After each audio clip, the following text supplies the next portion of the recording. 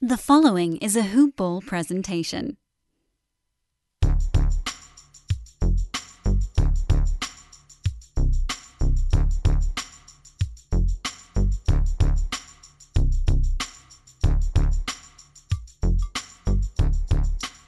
Hello and welcome to the Hoop Ball DFS Today podcast.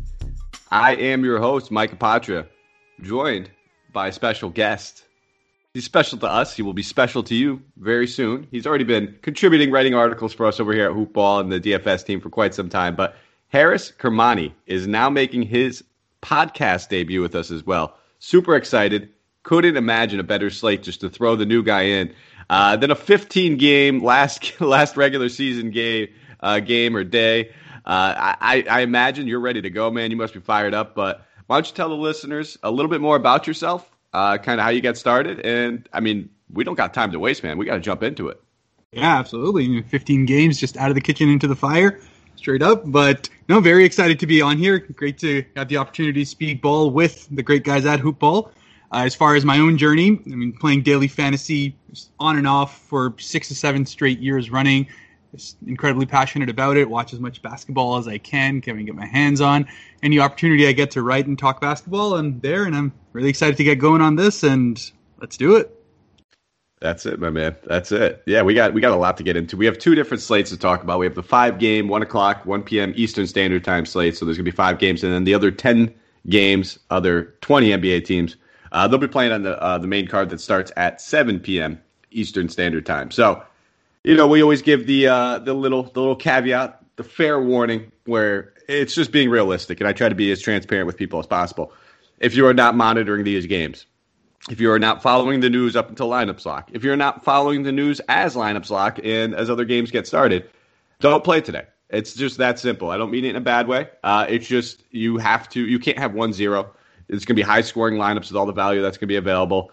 You just have to be on top of everything. And if you are one of those people that are on top of everything, you could take advantage of those who aren't. So keep your eye on it. Monitor that news. Get into our Discord. Get into all that good stuff. Follow us. Shoot us the messages on Twitter, whatever it may be to get your day going and get you guys started. We're happy to help you. But before we jump into anything, quick shout-out to our presenting sponsor over at MyBookie. If you guys haven't already, head over there. Sign up. Use that promo code HOOPBALL, HOOPBALL, on your initial deposit, and you will receive a 50% deposit match on up to $1,000. So it's a free $500 if you put in $1,000. Free money to play with. You put in $100, they'll give you $50 for free. It's free money, whether you want to use it on some baseball bets, maybe you want to take advantage of some of these playing games coming up. Or head over to their fully fledged casino platform where you can do table games, slot machines, everything you see at your local casino, open 24 hours a day, 7 days a week. So, guys, head over to MyBookie. Use that promo code HOOPBALL. That is HOOPBALL.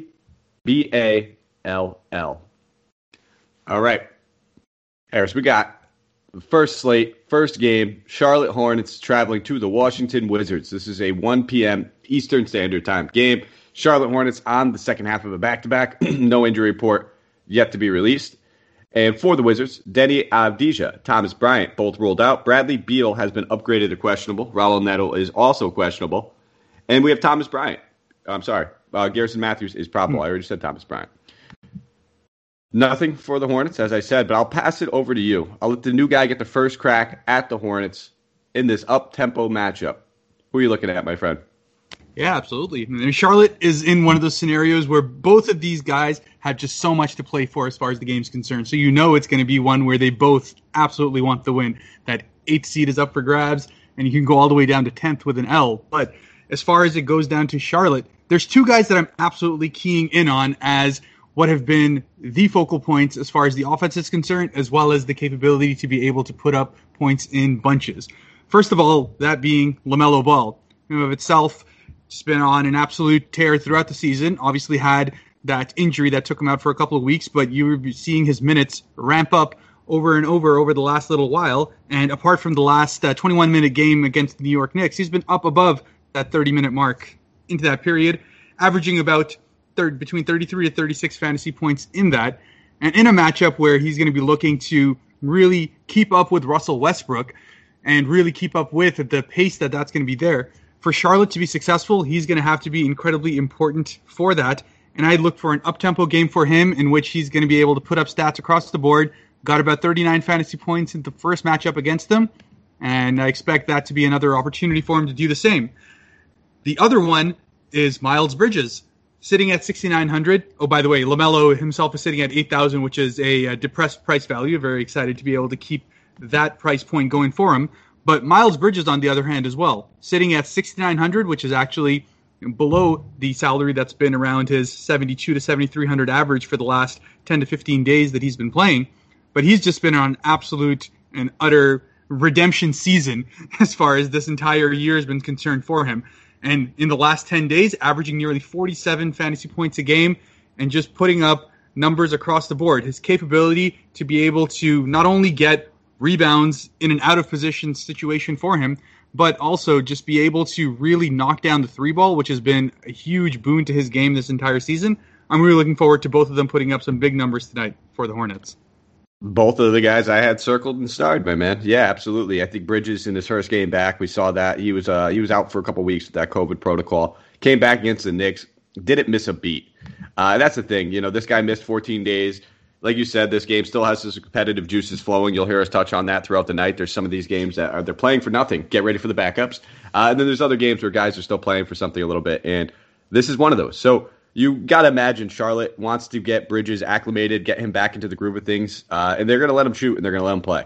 So I have no problems looking at Bridges. I probably prefer him over LaMelo ever so slightly.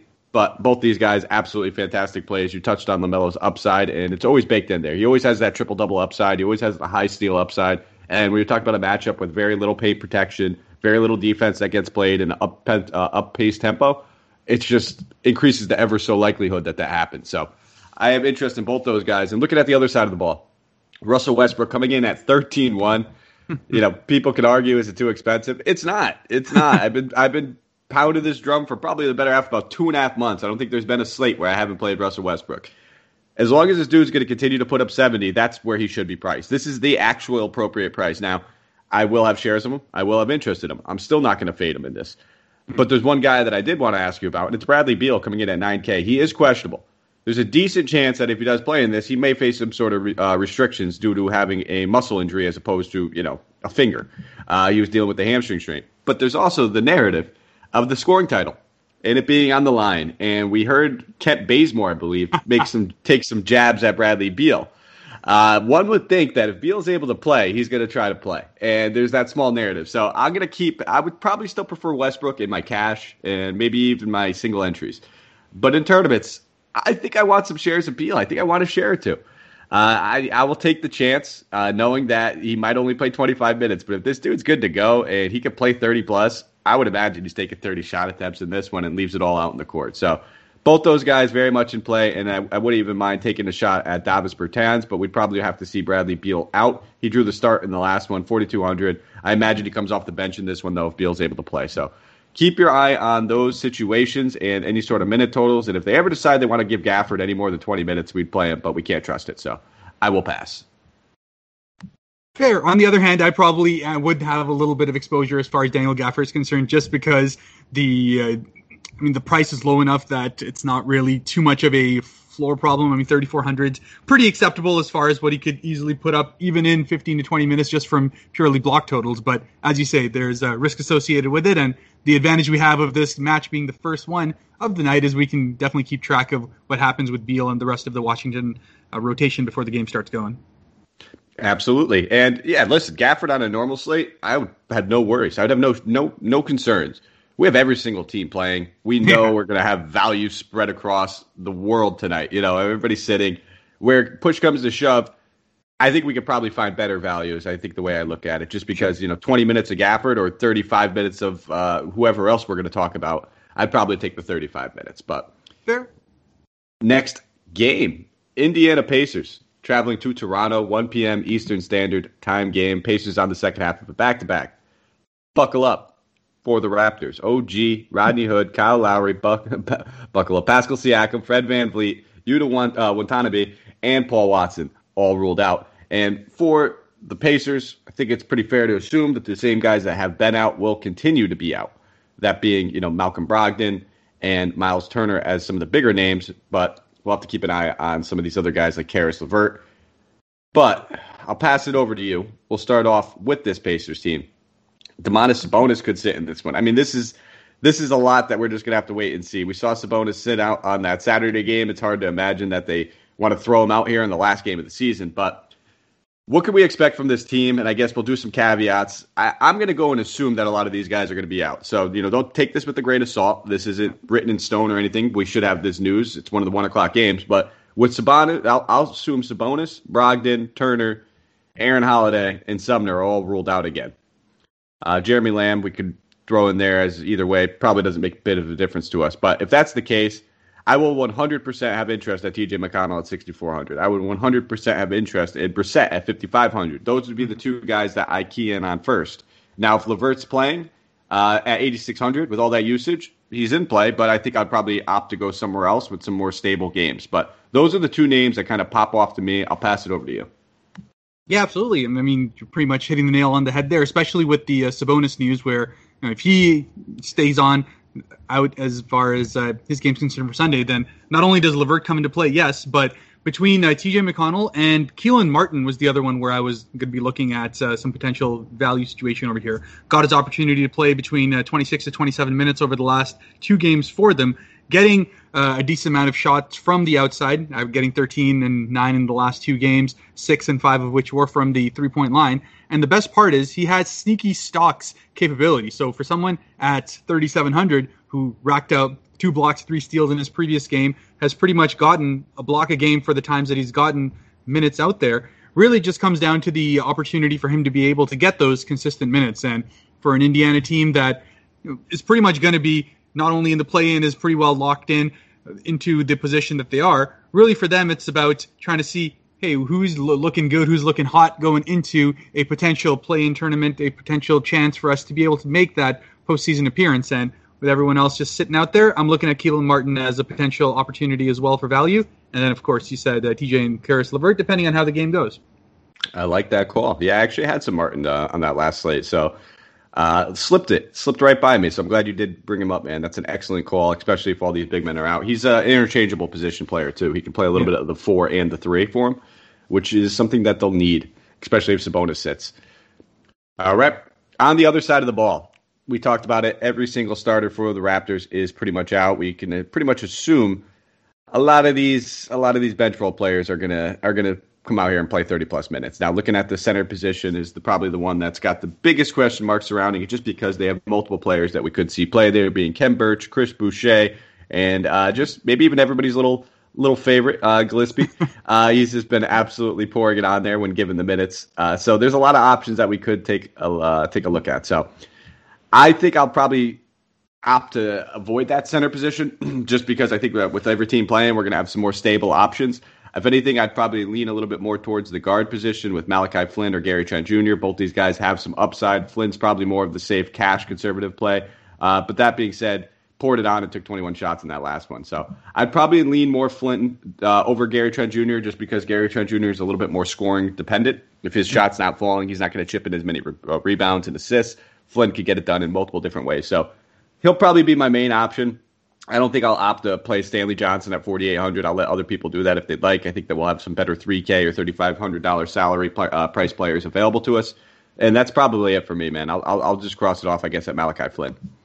Fair. I think the other name that you don't want to kind of miss out on here is Jalen Harris, who's been getting a combination of the minutes being thrown to him, and essentially with Van Vliet out, he's pretty much walked into that role as essentially the main 2 guard for them and put up 43 fantasy points in the last game, has gotten 21 and 12 shots in the last 2 games that he's played, and really has just looked absolutely awesome.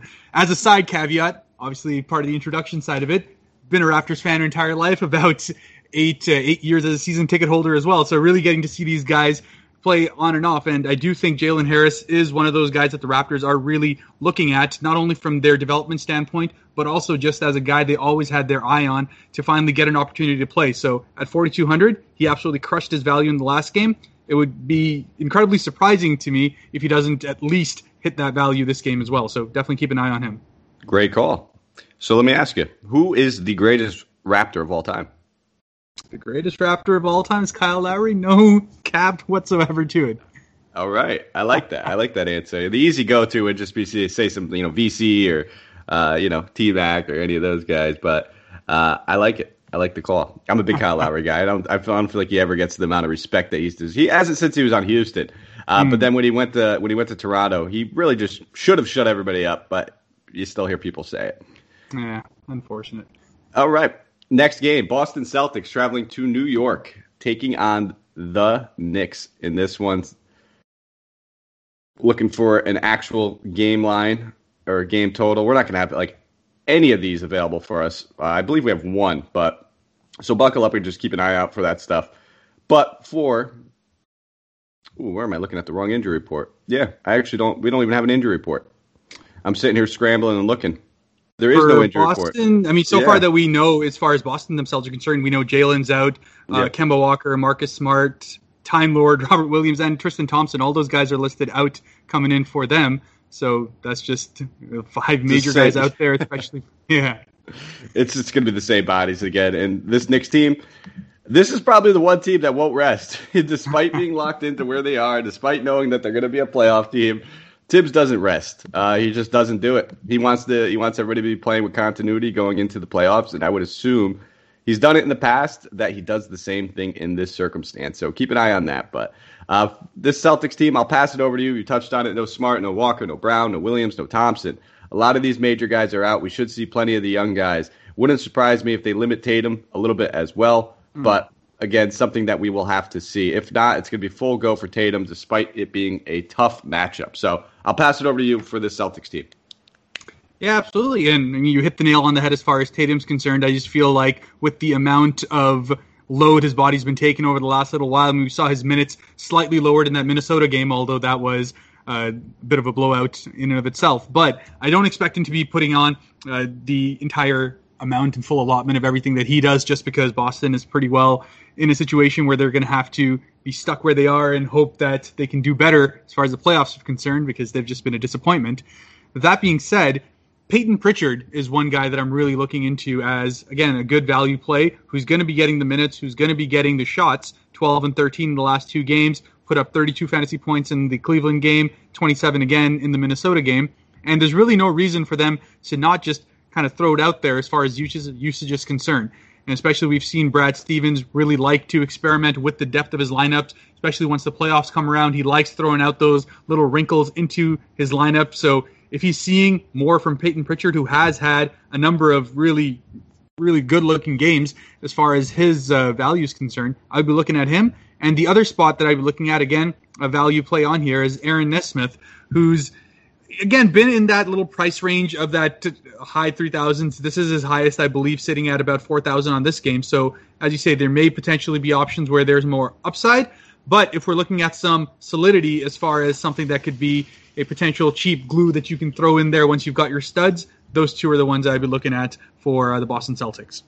Absolutely. Only 2 I had an eye on as well. If we hear the news that Tatum and Fournier aren't going to face any sort of restrictions or whatever, because this is a game where, I mean, if anything, you have to be worried about the Celtics keeping it close in this one. But if who knows? They're GPP options, I think, at best. I don't know if I can feel too confident trusting them in cash, but I feel like Pritchard and Naismith, both those guys. Pritchard will probably still come off the bench. That's okay. Do not panic. We'd rather have that.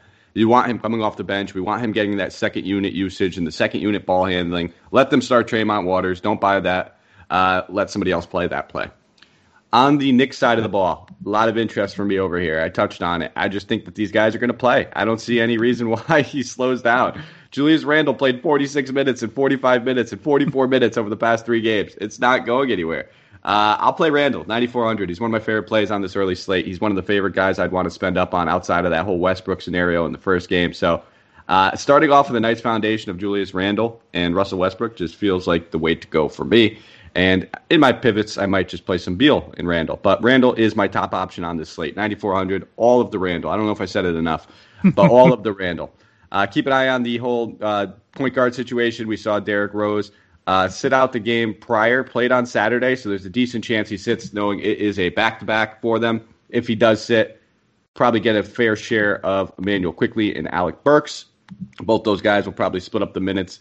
Burks probably be my preferred option, just because if Quickley's only playing 24 minutes, I do not know if it will be enough for him to get us done get it done for us in tournaments while Burks has been playing 30-plus over the last two. Plenty of shot attempts for him in there as well. So only at 3,900, put up 33 and 50 DK points over the last two games. I'm cool with that. Those are my two top options. Probably the only two guys I'd really have too much interest in, but wouldn't argue if you wanted to play someone like Noel or some of these other guys as well.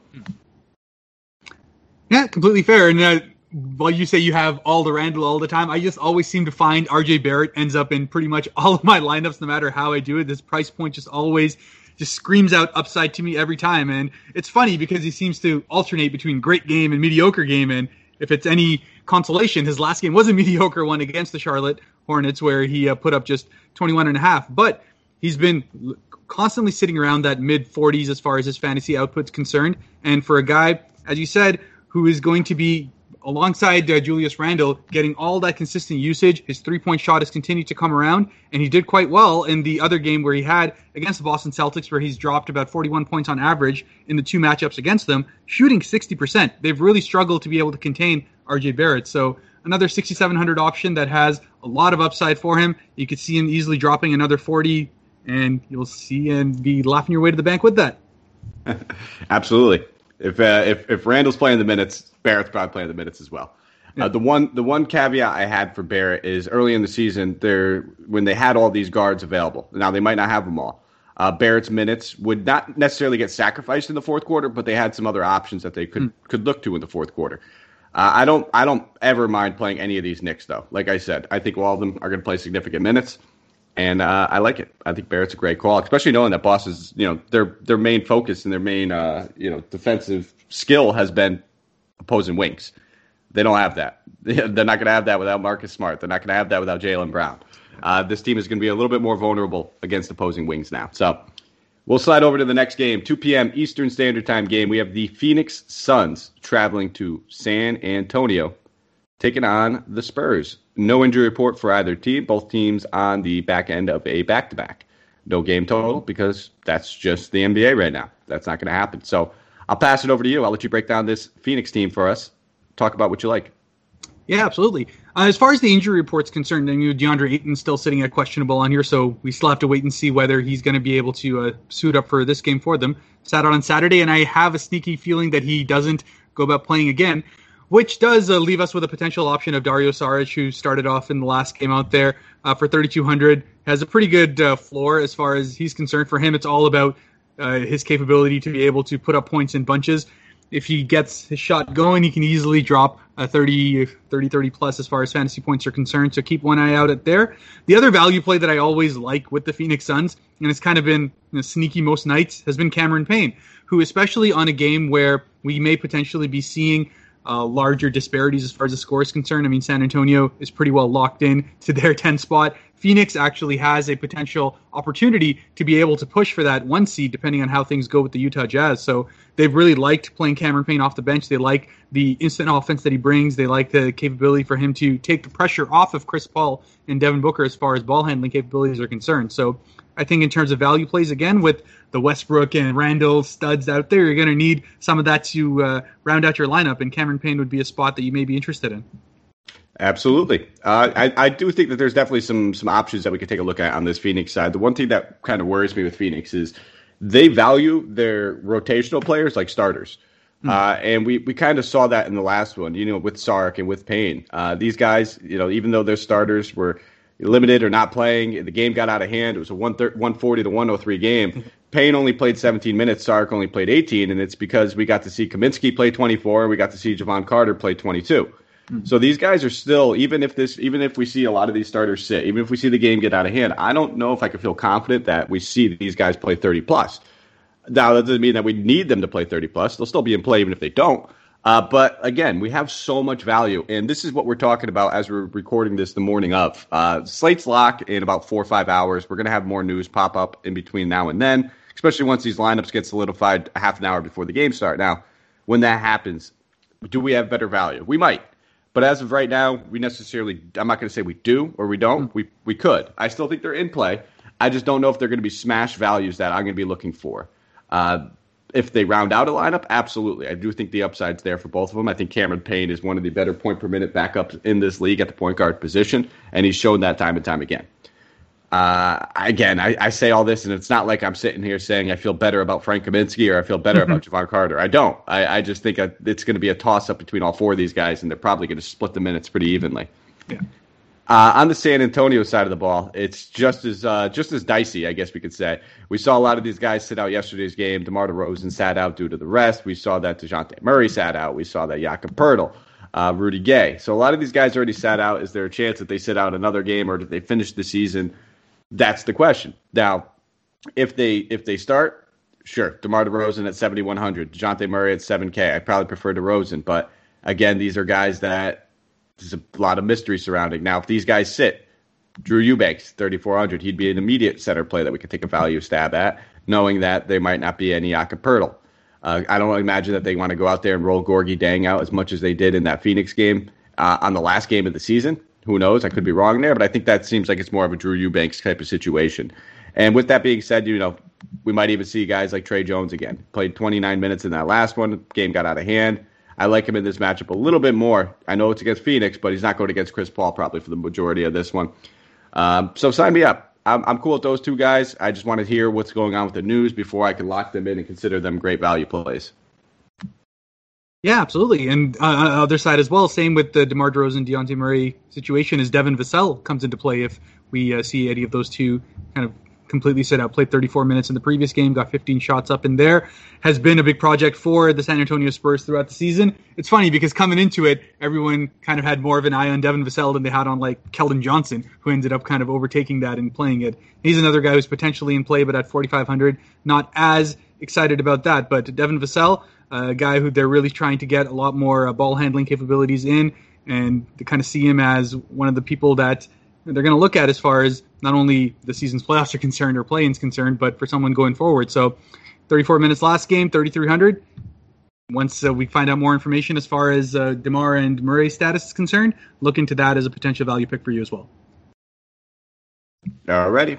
We will slide on over to the next game. Memphis Grizzlies traveling to Golden State, taking on the Warriors in this one. This is the final game of the early slate. For the Warriors, Damian Lee, Kelly Oubre Jr., Klay Thompson, James Wiseman, all ruled out. And for the Grizzlies, Sean McDermott and Grayson Allen ruled out. A lot of these guys sat on that Saturday game. We saw that. Keep your eye on the news. Looks like they should be good to go, though, none of them being listed on the injury report. So, Ja Morant coming in at 8,200 in this matchup. I'm expecting this to be a little bit more competitive than a lot of people might. For all the reasons I just said, maybe Steph waits to see if Beal suits up. Maybe that's what it is, because this could end up being one of the scoring battles. If Beal comes out here and has a monster game, Curry's going to come out here and I think drop 40 to 45 or 50 just to make the statement, win the scoring title, put everybody to shame. There's a lot of narratives that are surrounding this game, I guess it could be said. So, yeah. But we'll start off with this Grizzlies team. I'll pass it over to you. Yeah, absolutely. And I mean, narrative aside, because that is actually one of those games where I'm actually very excited to go ahead and watch it because of the fact that whoever wins this game locks into the 8th seed and the loser goes straight to 9. So it's very much a one-and-done scenario for them. And there's a reason why both Memphis and Golden State had rested their guys into this marquee matchup.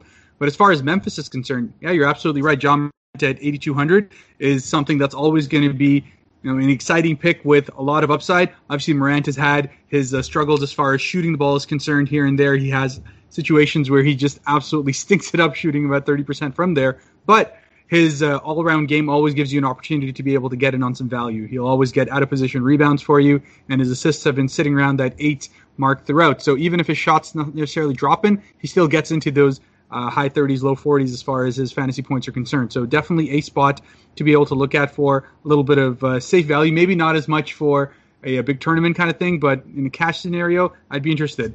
The other side is Jonas Valanciunas, who his minutes are pretty much the only thing that ever kind of prevents him from getting to really unlocking that absolute top end of what he can do, because this has been a career season for him. His last 10 days where his minutes have ramped up closer to 30 a game, he's been averaging nearly 45 drafting points in that time. So another guy that I'm actually really excited to be able to see, especially given the fact that the Golden State Warriors continue to be incredibly undersized on the inside. That pick and roll situation with him and Ja Morant has been incredibly effective over the last number of games now. And if he can get up into that high 20s, low 30s again, much like he has earlier in the season against the Warriors, where he dropped about 42 points a game on average on him, look at that as a really big potential spot where your center guy could be putting up some numbers, and not a lot of people often pick up Jonas Valanciunas. His ownership percentage is pretty low, so it can be a bit sneaky to be able to get that. You just talked about it perfectly, man. He's my favorite center play on the slate. For all those same reasons that you just said. We're going to want to try to get the Westbrooks and Randalls, but there's this game. This is the next game that it's the juicy, it's the matchup, it's the one that's going to have the most competitive juices flowing in. And it may be one of those games where they just try to take advantage of the mismatch as much as possible and try to hold this game in. So Jonas could be playing 30-plus. Like you said, he's averaging over 40 DK points in 2 matchups against his team earlier in the season. He has the floor. He has the ceiling. I'm all for it. Same thing with Ja Morant. Outside of those 2 guys, I won't be playing too much. The whole Bane and Melton situation gets a little cloudy now that we have Dylan Brooks and Jaren Jackson Jr. both healthy. Jaren Jackson will likely draw that start, and therefore pushing Kyle Anderson down to the 3, Brooks down to the 2. These guys probably won't start and play as much. But for those reasons, Ja Morant and Jonas very much into play. And for the Warriors, it's just a lot of the same for over on this side. Curry and Draymond. I prefer Draymond. I do love both Curry and Draymond. But it's just going to be hard for me to get Randall, Westbrook, and Curry all in there. And, hey, if I'm not playing Westbrook, then Curry 100% makes a ton of sense. We'll have the value. We can easily do that. But Draymond's in play for me no matter what. 7,400. Love this matchup for him. He's averaging about 33 DK points in 32 minutes against his team. I'm expecting closer to a triple-double type performance from Curry, or from Draymond in this one, though. So, 7,400, he's my top play on the Warriors. But again, wouldn't argue with Curry. Outside of those 2 guys, I will not be going anywhere else. I just don't think I need to with some of the value I have. Yeah, absolutely. Completely agreed on that. Those are the 2 guys I'm looking at, too. All right. That is the early slate, the 5 games. So, it took about a half hour. About a half hour for us to get through those first 5 games. Now we have 10 games, double that. So we're going to probably put it on a little bit of an overdrive. I don't want to keep everybody here all day. It's a wonderful Sunday. Hopefully you guys got good weather and you're going to be enjoying it.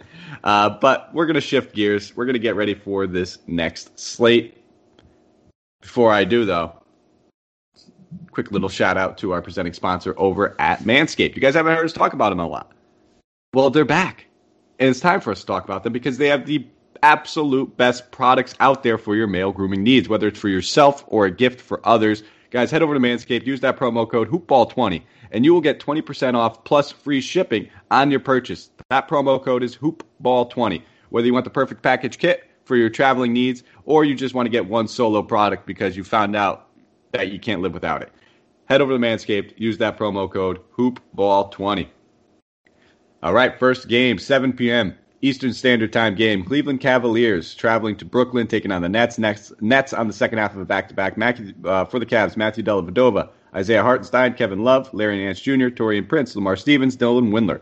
All ruled out. I will pass it over to you, my friend. Talk about this Cleveland Cavaliers team.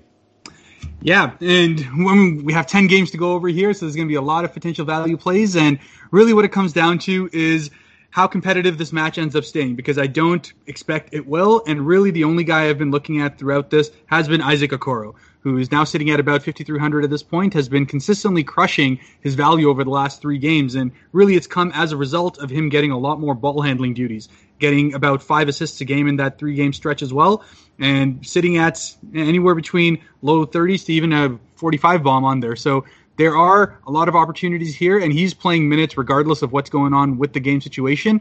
So if it happens to be a blowout, probably better for him, because that just means Sexton will be handling the ball less as he gets to sit out. So apart from everything else, Isaac Okoro is one spot that I'd be looking at, especially at that otherwise often hard to fill shooting guard / small forward area.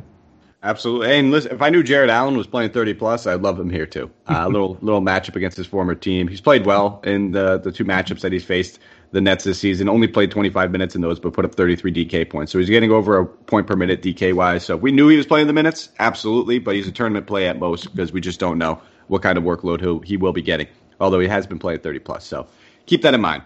On the Brooklyn side of the ball, I'm okay with not playing any one of these guys. It seems weird just saying that. There's going to be some value available. But now Harden, Durant, Kyrie, all these guys are back. They're all priced up. We're going to talk about some priced up options in better situations that we'd rather play. So I'm okay with not playing any of these guys, man, and just keeping it moving.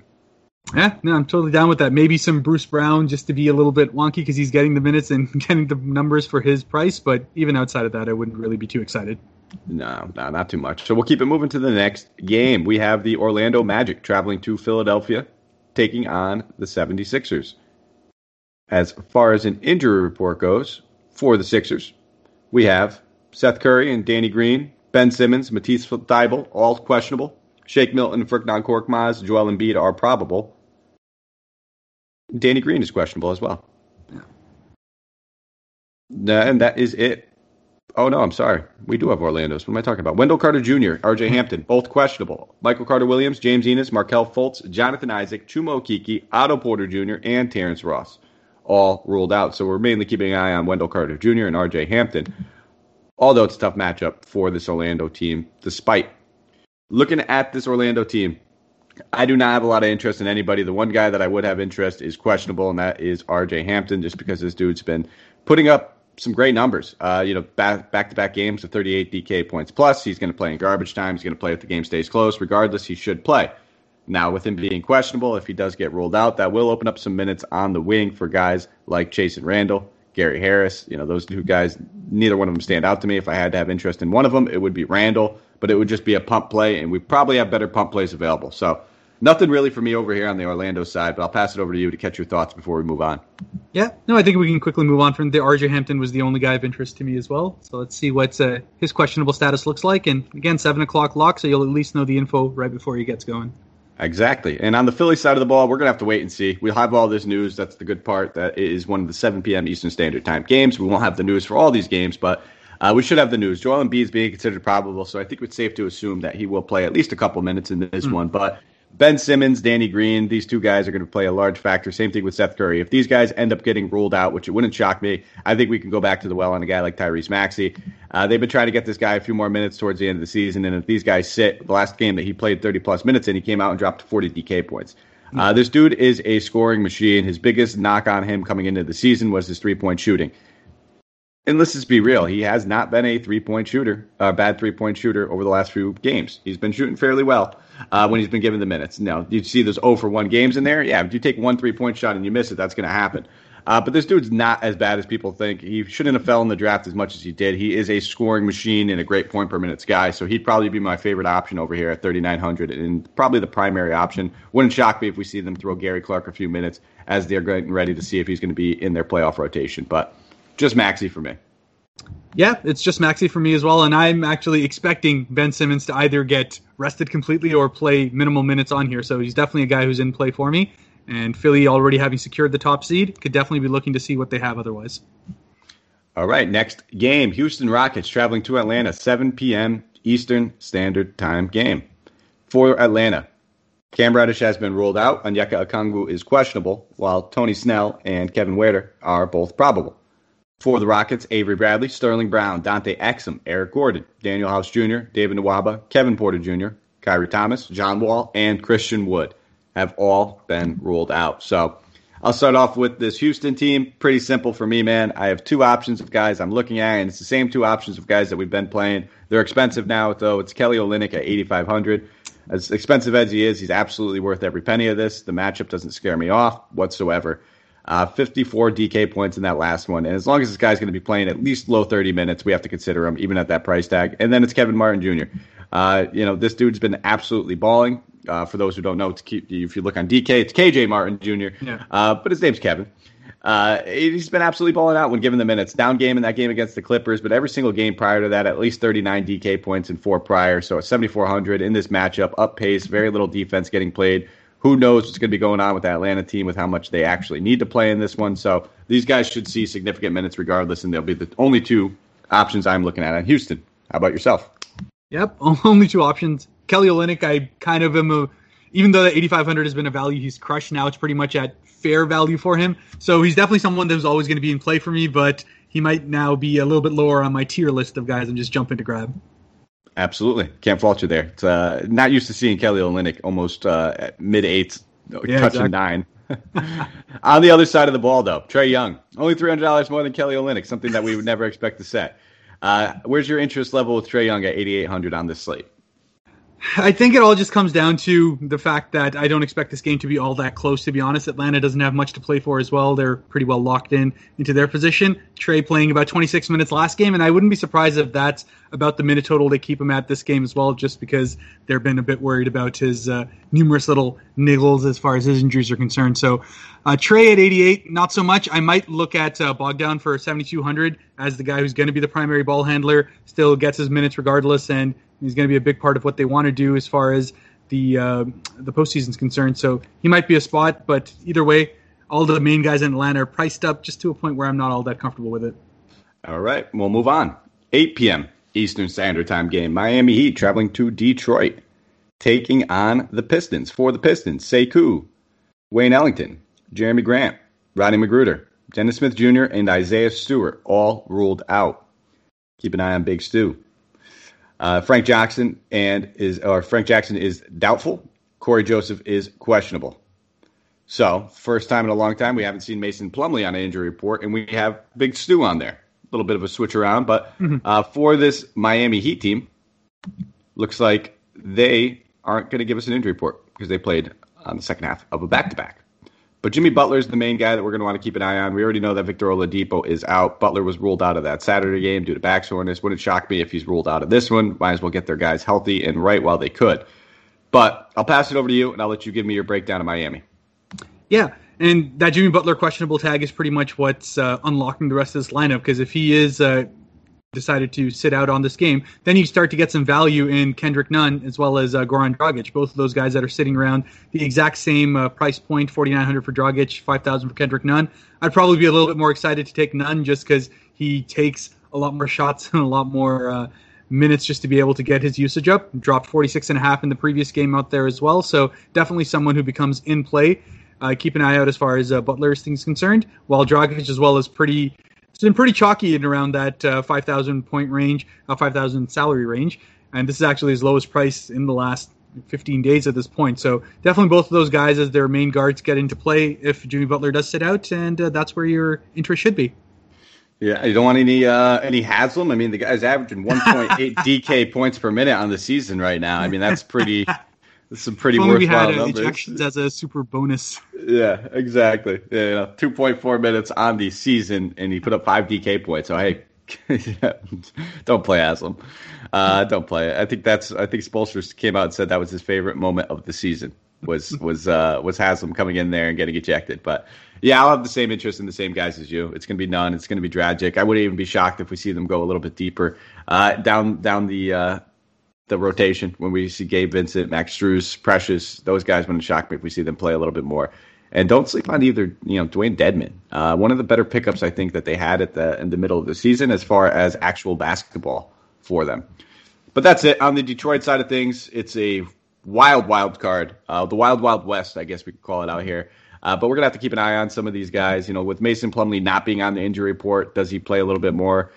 He could come out here and play 20 minutes, chop the minutes up with Jahlil Okafor. They could play him 30-plus. We really just don't know with the situation. I do have a little interest in him, but it would only be in GPPs. Outside of him, Diallo at 47 is a guy that I definitely will look at. When he gets the minutes, he's an absolute stud, and there's no arguing that. Over the past 2 games, he's played 35-plus minutes. Now, granted, there was 10 games in between those. That's the one caveat with Diallo. It's his knee. It's the soreness. But if he's good in this one and he's playing at 4,700, he would be an absolute rock-solid value play, in my opinion. So that's probably the one guy that I have the most interest in, just because Killian Hayes and a lot of these other guards are starting to get priced up a little bit too much for me. Yeah, 100%. Diallo, who's been sitting at about between 26 to 27% usage over the last 2 weeks. It's really all about him getting the opportunity to start, and he's averaging about 23 and 9 in terms of his production in that time. So at 4,700, he would be a rock-solid play. It just all kind of depends on what Detroit decides to do, because their rotations have been absolutely just wacky throughout the entire season, to be honest. Yeah, and you can't blame them. I mean, they haven't played for anything since the season started. Yeah. But we'll move on to the next game, a little bit more competitive, a little bit more fun to watch. Excuse me, as I take a quick sip of the coffee. All right, Denver Nuggets traveling to Portland, taking on the Trailblazers. For the Nuggets, Will Barton, PJ Dozier, Jamal Murray all rolled out. And for the Blazers, it is only Zach Collins. I think a lot of people are going to be excited about this game, and rightfully so. Pass it over to you and get your take on the Joker coming in at 10-8, one of the higher priced guys on this late slate. Where are you at with him, and where does he fare amongst these other group of guys? Yeah, and we talk about games that will have some sort of narrative behind them, some sort of importance to it. Denver, who with the win would pretty much lock up the third seed and probably lock in Joker as the MVP, will probably want to remind people exactly why he's getting to it. So at 10-8, it's all about what kind of competitiveness comes to the game. I don't expect this to be anywhere more than a small single-digit spread as far as concerned. I don't know if they updated it, but I believe Portland is favored with 5 or 6 points last time I checked. So definitely one that's going to be with the starters playing a good amount of minutes on a game where they want to get everything ironed up for the playoffs itself. So the Joker at 10-800, especially in a situation where he's going to be playing off against the matchup that could potentially be coming up for them in the playoffs as well. Definitely somewhere of interest to me, and has always done well against Portland, averaging over 51 DK points for them. So it's probably fair value, fair price at where he's at. But in terms of high price plays and guys you can build your lineup around, Joker is definitely one that you want to look into. Absolutely. There's only 2 high-priced guys around his price range I'm even considering. I'm pretty sure anybody that's listened to this show for the entirety of the season knows who the next guy is going to be. But Jokic, absolutely 10-8, guy that I have a lot of interest in. And I will probably be at least even with the field on. I don't expect him to be, necessarily a sneaky play. It's the MVP candidate in a great matchup on the last day of the slate where everybody else is sitting. So expect high ownership to him, but he should be worth it in this one. 10-8 is probably the only guy I'm looking at. Don't mind Michael Porter Jr. 8,400, but again, with so many options, I'm not really going to be gravitating towards more than 1 or 2 guys from each team unless they're hovering around 3K. On the Portland side of the ball, a lot of the same stuff could be said. I always like to target Nurkic in the matchup where he goes against Jokic. He's generally played well. These 2 guys were on the same team for the better half of 2 seasons, bully balled in practice with each other a lot. And at one point, it was Nurkic's job to lose, and then he lost it to Jokic. But he gets up for these matchups at 7,100. I expect to see him play 30-plus minutes in this one. He's probably my favorite option if I'm looking at anybody on Portland. Although, like I said, the competitive juices, I wouldn't be opposed to spending up on any of these guys in this matchup. And outside of him, that's probably it. He'll probably be the main guy I'm looking at. And then McCollum and Lillard are always in play. Yeah, absolutely. And Lillard, for sure, is 9,400 is a price point where if he gets going, he can absolutely crush that. And it's just one of those games where it just sounds like a Damian Lillard vintage performance is just around the corner. I mean, he's been averaging nearly 53 fantasy points over his last 10 days. This win would pretty much help them lock up the 5th seed as well, which is going to be big for what they want to do. Because if they lose, they could potentially go down into the play-in tournament, depending on how other results go. So Dame's definitely going to be up for this matchup. At 9,400, I'd feel pretty confident with him hitting that. And I'll probably have at least a couple of shares of him as far as tournaments are concerned at the very least. Absolutely. We'll move it on. 9 p.m. Eastern Standard Time game. Utah Jazz traveling to Sacramento. Take on them Kangs. For the Kings, Marvin Bagley, Harrison Barnes, both doubtful. De'Aaron Fox, Tyrese Halliburton, Rashawn Holmes, Justin James have been rolled out. And Hassan Whiteside is questionable. Donovan Mitchell, only name to be concerned with over there on Utah. He is still out. Everybody else should be good to go for this one. It's going to be a cakewalk matchup for this Utah Jazz. I just don't imagine a world where this game actually stays close. If it did, I would say, yeah, go play Rudy Gobert. Who's going to defend him on this opposing team with Rashawn Holmes out and Whiteside questionable? It's not Gobert doesn't need to be a guy that takes more than 8 shot attempts a night, but he should finish with 17 rebounds in this one if the game stays close. Now, I don't anticipate it staying close though. So I don't have a lot of interest for just about anybody over here on this team. They're very, very deep. So I am all set with the Utah Jazz. It feels weird saying that with a cakewalk matchup against the Sacramento Kings. But what do you got over there? Yeah, no, Utah was one of the teams that I scratched off as nobody I want on this one. Let's move on. Exactly. And then we'll slide over to this other side of the ball. Looking at the Kings, it's going to be a difficult matchup for them. So a lot of these high-priced guys, Buddy Hield, DeLon Wright, guys that we've been taking advantage of. Terrence Davis can get thrown in there as well. I've been probably playing too much Terrence Davis. That did not pay off in that last one as he shot 2 of 18 and disappointed. But if I had to play one of those 3, it would be Davis, just based on the price discrepancy between them. But I'll be looking at the value more or less. Metu coming in at 5K. He's getting a little bit of a price bump, but this guy should continue to play the majority of the 4, even slide over the 5 here and there. And then we have to keep an eye on Damian Jones, who they've had on this team for better half of the season now, and they enjoyed having him. So 3,500, looking at a guy that will probably play 30-plus minutes. They don't really have a lot of center options outside of him if Whiteside is ruled out.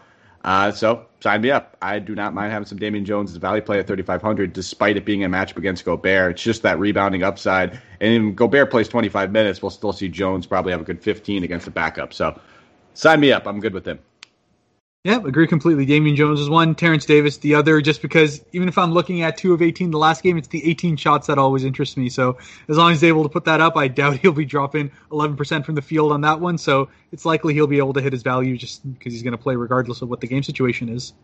Yeah, and I mean, I don't know too much about Louis King. I'm not going to sit here and pretend I do. I don't like to recommend guys I don't know a whole lot about, but he played 34 minutes in the last one. He took 16 shot attempts. If he's going to have this sort of usage and this sort of volume, he's absolutely in play. He'd be another one of those guys where he plays probably 30-plus minutes despite the matchup and despite the blowout.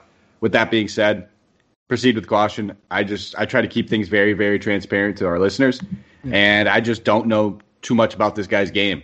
Somebody I might have to dig into as we get off the podcast and I start to kind of look, maybe after, I'll probably dig into it after the 1 o'clock lineups lock, so that way I can focus on that early slate and then have that nice little 6-hour window where I can dig into this guy a little bit more. But I don't know if you know much about him. That's why I wanted to bring him up. Catch your thoughts on him. Yeah, it was the same thing. It was just one of those where I just saw the box score for that one, got to see some highlights, and it's just one of those where it just feels like those scenarios where a guy gets thrown in and being able to put it there. If he gets the minutes, absolutely he's in play. He's at absolutely rock bottom price. So it might be something that you throw out there in a GPP and see if it happens to hit gold. But same as you, haven't really locked into him as of yet. Yeah, and I always get a little nervous chasing those types of performances, especially when those box score watchers see that the ownership starts to fly up, and I'm just like, wait a second, who's this guy? It's really going to be determined, I guess, on that ownership, and like you said, hopefully we have that news. But we'll move on. 9 p.m. Eastern Standard Time game. LA Lakers traveling to New Orleans, taking on the battered Pelicans. So no longer fun Pelicans. It's not a fun team to watch anymore. Lakers, no injury report, second half of back-to-back. But for the Pelicans, Steven Adams, Lonzo Ball, Josh Hart, Brandon Ingram, Zion, all out. And then we have James Johnson, Wes Iwundu, both considered questionable. They are battered. They are bruised. For this Lakers team, we got to see the King. We got to see him return. He played on Saturday. 11 of 22 shooting, put up 43 DK points in 28 minutes. Don't expect him to necessarily play in this one. It's a back-to-back. We're going to have to see, especially knowing that this Pelicans team is battered. But the Lakers are in one of those situations themselves where this it's kind of important for them. But I'll pass it over to you. Talk about this Lakers team. What can we expect? Do they keep it competitive? Do we see these guys play? What are your thoughts? I think as far as this game's concerned, the Lakers are definitely just looking to get the quick W, have the score, be out of things so that they can go ahead and play more Horton Tucker and more of the bench guys just to be able to kind of get it done with. They're ready for the postseason, so I don't expect LeBron, Anthony Davis, these guys to be really playing any sort of big minutes in a game that's likely not to be all that competitive. One spot that I'm potentially looking at is Montrezl Harrell, who I expect, as I said, with the game getting a little bit out of hand at 3,800, has a lot of opportunity to be able to put up some good value, has done well against the Pelicans in the 2 matches that they have, and it really just comes down to, can he get himself some consistent minutes in this kind of a game, which I have a feeling he will. So if he can get anywhere between 20 and 25 minutes, he should be able to crush that value, and that's probably the one play that I'm looking at in terms of any sort of confidence for them. Yeah, and it's just because of the price tag, like you said. 3,800 is just a little too cheap for this guy, and he's a great point per minutes guy. If the game gets out of hand, he probably plays like closer to, you said, 25, 24. And at that point in time, sign me up. Even in 18 minutes, he could pay off that price tag, so I don't mind taking stabs at him. That was it for me. On the Pelican side of the ball, with all these guys out, Nickeil Alexander-Walker came back, stepped up, and he's been just where he was before he got hurt. So 6,800. It's not a great matchup. We don't like the target teams going against the Lakers, but we know this team is playing for absolutely nothing at this point. So look for Nickeil Alexander-Walker to continue leading this team in usage, having the bulk of the shot attempts. You should see probably 18 to 20 shot attempts in this one. If there's no LeBron James, it's a little bit of a better situation. So at 6,800, I do have some interest in him. The other guys I will take a look at would be like Jackson Hayes, playing 24 minutes in 2 out of the last 3 games, double-digit shot attempts in the past 5 games. This dude's given himself a pretty comfortable floor. The price tag has gone up at 4,700, but I don't mind taking stabs at him. I prefer him over Hernan Gomez with that price discount. And then the only other guy that I have any interest in this team would be a guy like Najee Marshall, who continues to play 30-plus minutes. And again, for the same things that we just said about Jackson Hayes, he has double-digit rebounds in 2 out of the last 3 games. He's got at least 10 shot attempts over the past 5. The usage has been there. And he's got a nice, comfortable floor of around 20 to 25 DK points, and we've seen him touch 40 a few times as well. So those are the 3 guys I have in my player pool. Yeah, it's the exact same, and just for the exact same reasons you listed, they're pretty good as far as their floors are concerned, so you can feel pretty confident going in and knowing that you won't get a complete and absolute stinker. All right. Next game, Milwaukee Bucks traveling to Chicago. 9 p.m. Eastern Standard Time game. No injury report for either team. Both teams on the second half of a back-to-back. And I'll just keep it very, very transparent here. I do not like any of these Bucks. I don't trust them. Listen, I just don't feel it. I just don't know if we're going to get any of these guys playing. It wouldn't shock me if they decide they want to sit all their starters. We saw them all play yesterday. I anticipate a lot of these Bucks sit. So with that being said, the guys I have interest in would be Giannis, Giannis' younger brother, 3K. Anytime this guy starts and plays big minutes, he is a point-per-minute machine.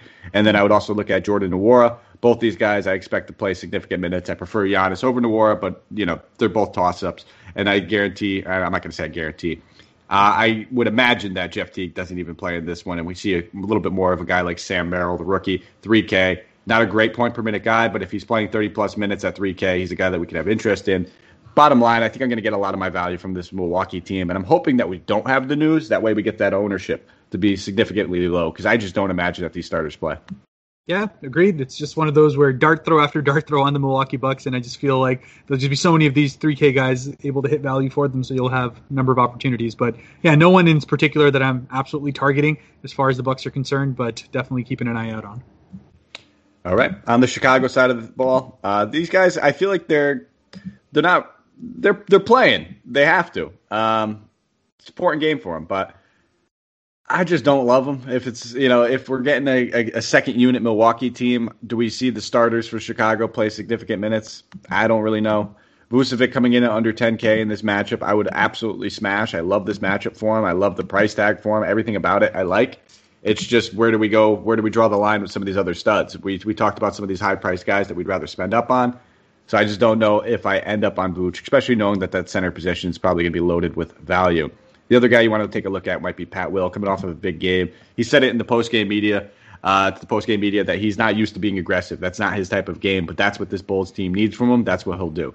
So I imagine that they continue to, ask him to play a little bit more aggressive towards this, I want to say the end of the season, last game of the regular season. At 3,500, I could see taking a stab at him, but it also feels like it's a chasing kind of performance. Yeah, Patrick Williams is one side. The other one I'm looking at is Markkanen itself. It just comes down to him getting his minutes on an uptick as far as the last 3-4 games are concerned. At his price tag, it's hard to see him not hit at least 20 as far as DK points are concerned. So I'd be looking at him as a guy who's been shooting better from the outside. A lot of his value comes through that, hitting at about 56% over his last 3 games, about 3 threes, or actually 4.5 threes a game. So definitely something that you want to keep an eye out on, and especially if you do see Vooch and these guys play less minutes, as I personally expect, I would see Lauri Markkanen as a good spot at 3,600. All righty. We'll keep it moving then. 2 games left. LA Clippers traveling to OKC. They are taking on the Thunder. Clippers, Amir Coffey has been ruled out. DeMarcus Cousins, Terrence Mann, both questionable for OKC. Lou Dort, Shai Gilgeous-Alexander, Mike Muscala ruled out, while Ty Jerome is questionable. We saw a lot of these guys sit out for the Clippers in their last game. But who knows? Who knows, man? It's the last day of the end of the season. It's against the worst team in the NBA that's been probably facing the most 30-point blowouts out of any other team I've seen in the past 10 years. But who knows? These guys are coming in at such a low price tag. Kawhi Leonard at 82, Paul George. If they play, great, fantastic. There's no way this game stays close enough for me to have too much interest in them.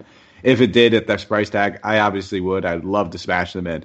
Outside of those 2 guys, though, who are the guys that we can expect to see if this game does get out of hand?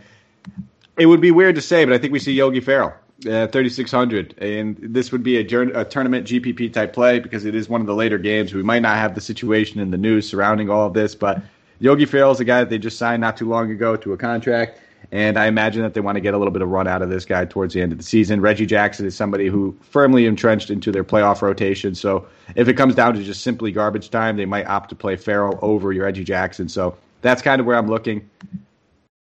Yeah, and the only outside of that, only other guy I'm potentially looking at is Luke Kennard as well. Just one of those 41 minutes in the last game. They just want him to be in some sort of a shooting rhythm going into the postseason, and they like to play him into those minutes. So that's one other spot. But as you said, those prices, as attractive as they are, this is one of those games where it's just like, yeah, I'm good. I'm good. Don't trust any of the Clippers rotation, given that OKC is likely not even going to keep it to 20. We have every team playing. It's like if you can be risk adverse in some spots, it's probably better. And that's what this is going to come down to on sites like this. It's not necessarily having the highest scoring lineup. Don't worry necessarily about building the winning lineup. Just do your best to not build a losing lineup, and you will probably cash. There's going to be a lot of zeros in a lot of people's lineups.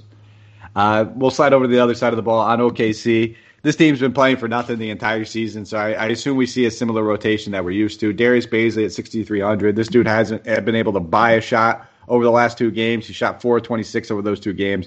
If this seems like it's a decent get-right game against garbage time teams, but how high is the ceiling? How high is the floor? The floor can be pretty low, as we just saw. The ceiling's probably floating around 40 to 45, but I feel more comfortable saying we get 30 to 35 out of him when he's playing well. 6,300 doesn't leave too much room. I'm going to keep him in my player pool. Do I end up playing a ton of shares of him? I'll be honest, probably not. I probably don't even end up with any of him.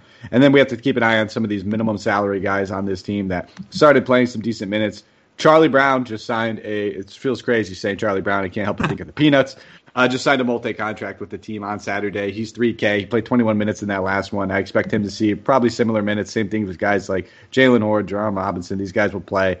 It's just such a toss-up for this team, and I don't have confidence in just about any one of these guys playing more than 30 minutes. Yeah, exactly. It's pretty much that. It's one of those where I have a feeling some no-name's going to come up and drop 50 on it, and that's going to be the winning lineup overall. But as you said, it's about picking a lineup that won't lose rather than necessarily looking for the best one. So I'll be staying away from OKC as well. Maybe a little bit of Darius Bazley just because of his consistency overall, even though he's been shooting absolutely terribly. But yeah, outside of that, not really interested in OKC either. Last game of the night, Dallas Mavericks traveling to Minnesota, taking on the Timberwolves in this one. And I think I alluded to this game before. I don't know if you knew this about me, Harris. I am a Dallas Mavericks fan. Oh. Maxi Kleber's doubtful. JJ Redick has been ruled out. No injury report for the Timberwolves. Second half of a back-to-back for them. For Dallas, Luka Doncic. I love him. 10-3. I'm playing him. That's it. I'll pass it over to you. What do you got for this Dallas team? Yeah, it really just comes down to the fact that Minnesota, outside of all of these other teams, actually play their guys consistent minutes regardless of how bad it is. So that leaves room for a potential situation in which Doncic can actually do something to hit his value on there. But really, the only guy that I was consistently looking at as far as my player pool was concerned was Jalen Brunson, who I expect to be able to get decent burn consistently, and at his price point has always been one of those that have done pretty well for me. So at 4,200, a guy who often plays down the stretch, especially if the game happens to be even slightly close, will likely be able to crush that value. But obviously you as a Mavericks fan would be able to know if there's any big big cheap values coming through, but really Brunson's the only guy I'm looking at outside of the obviously Doncic pick. Yeah, and Doncic hasn't played well in this matchup so far this season. It's just he's got that upside. There's no doubting it, and it's actually a depressed salary for Doncic. A 10-3 is a guy that's probably floating around that 10-7 range for most of the season, 10-8, and even touching 11 for most of the season. So it's all those reasons. I feel comfortable in his minutes. I feel comfortable in the matchup. We talked about a lot of situations where we're not as comfortable, and talking about a lot of these studs. We're not playing anybody from Philly. We're not playing anybody from Brooklyn. We're going to touch that Denver-Portland game. We're going to have shares. But outside of that, we haven't really touched on any guys that are actually worth spending up on. And that's the biggest thing is if we have this value, if we have all this 3K value, yeah, you can go and try to hit on some of these 8,500 guys, and it could be a ceiling type performance where you get 45 out of them. But if we have the value, the floor of Doncic is generally around 45 points. So it's just spend it. Don't leave. It's not one of those slates where leaving 900 on the table to fade Doncic is probably going to be worth it, in my opinion, is what I'm getting at. If you have the money, spend it. If you're opting to go to some other spots, if you're playing Jokic and you don't want to spend up on Doncic, you want to go a little bit more balanced, I get that approach too. I fade. I completely warrant the fade in there. And if you want to just go to Towns on the other side of the ball instead of Doncic, I wouldn't mind that as well. There's some options and things that you could do, but just this doesn't feel like one of those slates where you want to leave a bunch of money on the table. We have the studs that we know the studs that are going to play. It's probably going to be Cat. It's probably going to be Doncic. It's probably going to be Lillard. It's probably going to be Jokic. I would do my best to get at least two of those guys in my lineups if possible. On the other side of the ball, like I said, Cat 99 absolutely in play. Dallas, the one thing that they've been bad against has been opposing centers. The second half of the season has been a complete turnaround for them defensively, but it's been mostly against wings and guards. So for those reasons, I probably won't be playing D'Angelo Russell, and I will opt to go more towards Karl-Anthony Towns. Anthony Edwards at 7,700. I never get this dude right, but it seems like he's right more than he's wrong. So if you want to play him at 77, no fault. I just feel like I get him on those 30-point nights. That's it. I get him 30 DK points no matter when I play him, and nights I don't play him, he goes off for 52. That's it, though, for me. I'll be looking at those two guys for the most part. And if you wanted to take stabs at Ricky Rubio at 55, I wouldn't fault you. But with D'Angelo Russell playing well, his minutes are starting to dip down. Yeah, absolutely agreed. And Anthony Edwards, I'm probably a little bit more high on him than a lot of other people are. Again, it's similar to almost like the RJ Barrett situation for him, where more often than not, just because of his value, his upside, he often finds himself in my lineups. I think he'll probably find himself in at least a couple of mine today as well, just because I love the shot volume that he always gets. And even if he happens to hit 40 to 42% of those shots, he'll often get into that value standpoint. So pretty happy to be able to go ahead and take him. He's had a couple of good games against the Mavericks so far. And if he can even get anywhere close to that 41.5 average that he's been getting, he should be pretty good for what his price point is currently. Boom. And that rounds us out. An hour and 4 minutes for 15 games, man. I think we were on cruise control towards that second half, but that's okay. I think a lot of that it's going to be tough to do without the news available. But we did the best that we could for you guys, and hopefully we take home some tournaments. And I'm feeling good about this slate, both of them. But if you guys have a moment and you'd like to follow us on Twitter, highly suggest you do follow Harris. You can get this content and all of his questions or his answers to his questions readily available for you with just the shot of a message or a tweet. So we'll give him a follow, Harris. Let the good people know where they can find you. Yeah, absolutely. On Twitter, it's my old gamer tag for everything. So it's at @hack_devil, HAK_devil. That's who you can find me on there. Definitely out to answer any questions on there. Definitely reach out to me there. And as always, the great thing about these kind of big slates is that if you come up with a good lineup, it's likely not to have much overlap. So go with your gut, stick with what you think has been working out well for you, and fingers crossed that we have a good one to end the season. Absolutely. I like the little tidbit, too. Got to make sure that you're watching this as well. Keep an eye on all the news. 15 games. There's a lot going on. Like we said, focus on building a non-losing lineup as opposed to building a winning lineup, and you will probably see yourself cashing in the green at the end of the night. You can find me at Micah Patra, MikeApoTria. Guys, give us a thumbs up, subscribe, 5 stars, rate, review, wherever you're listening to podcasts, whether it's Stitcher, Spotify, iHeartRadio. We appreciate it. It means a lot to us. Allows us to see the feedback, how we're doing, and how we can get better. So thank you guys for doing that. This has been an amazing season. Loving doing this, adding to the team. We're growing day by day. It feels like we've been just scattered all over the place this season. But as it's winding down, getting ready to shift gears into this playoff berth and some of these play-in games, it's going to be fun to do. So glad to have you aboard, Harris. Really looking forward to doing some more shows with you. Harris will be on as often. Hey, if he's, I'm going to throw it out there on the air just to put you on the pressure, man. You're welcome to join me on any Sunday show for the rest of the season. I'd love to have you on as long as it fits your schedule. But thank you guys for listening. Hopefully we get this combo back again. We will see you guys, not tomorrow, but for that first playing game. Take care. Let's go crush some tournaments.